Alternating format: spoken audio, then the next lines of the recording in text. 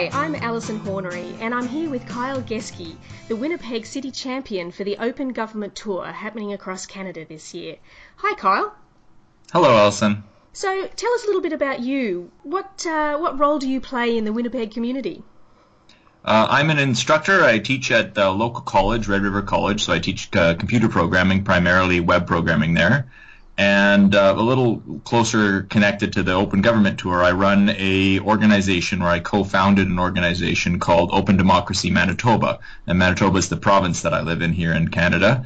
And we create election resources, nonpartisan election resources, both for our city elections and our provincial elections. So what particularly interested you about this idea of the Open Government Tour? I really like to raise awareness around both open government and open data. Here in Winnipeg, our city's been a little slow to adopt ideas centering around both open government and open data, so anything to raise awareness at a government level but also at a citizen level would be great. And why did you put your hand up to be a city champion? Richard actually contacted me on Twitter, and the moment he did, I knew that it would be a perfect fit. So let's pick up on you started talking a little bit there about the state of open government in Winnipeg. Give us a bit of a snapshot of where open government sits in Winnipeg, both from, I guess, the city administration point of view, but also the civic side of the equation. Right now, we have there's one portal that has been opened up within the last year, which is called the Neighborhoods of Winnipeg, and it's sort of open mapping data centered around the different neighborhoods in our cities and what's available as far as parks and recreation, but it's still fairly limited. I think they're testing the waters with that. So that's the only sort of city-led open data initiative.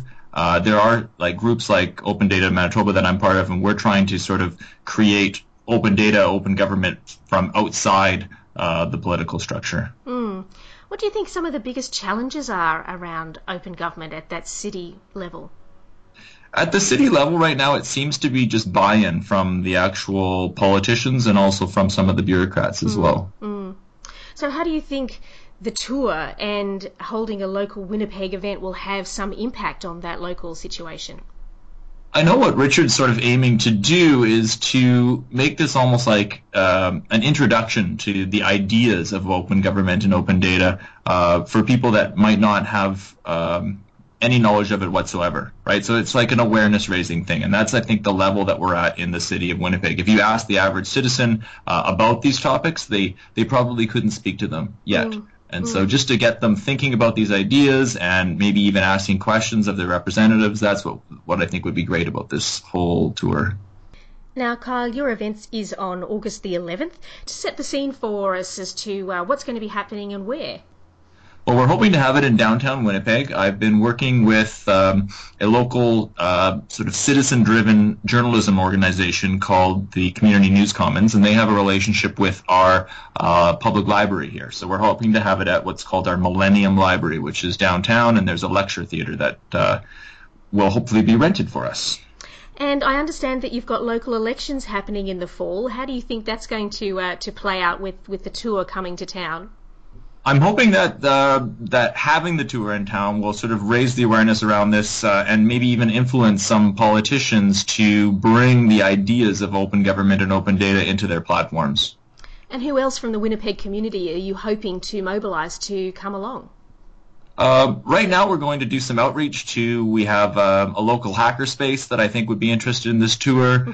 There's a strong journalism interest in open data and open government in the city, so we'll reach out to some of the journalist contacts that we have, and then we'll just try to do a large outreach to just general citizenry.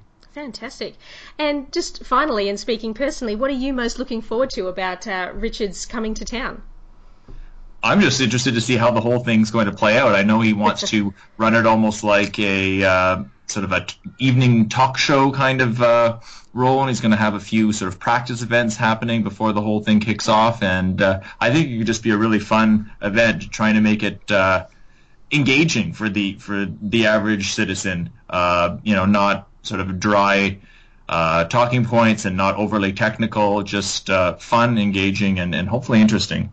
Sounds great. Well, thanks so much for joining us, Kyle, and all the best for your Open Government Tour event in Winnipeg later this year. Thank you very much, Alison. We'll be doing more special coverage in the lead up to and during the Open Government Tour 2014. So make sure you tune in for special interviews with Canadian thought leaders on open government and, of course, with other city champions. We look forward to connecting with you again next time. Bye for now.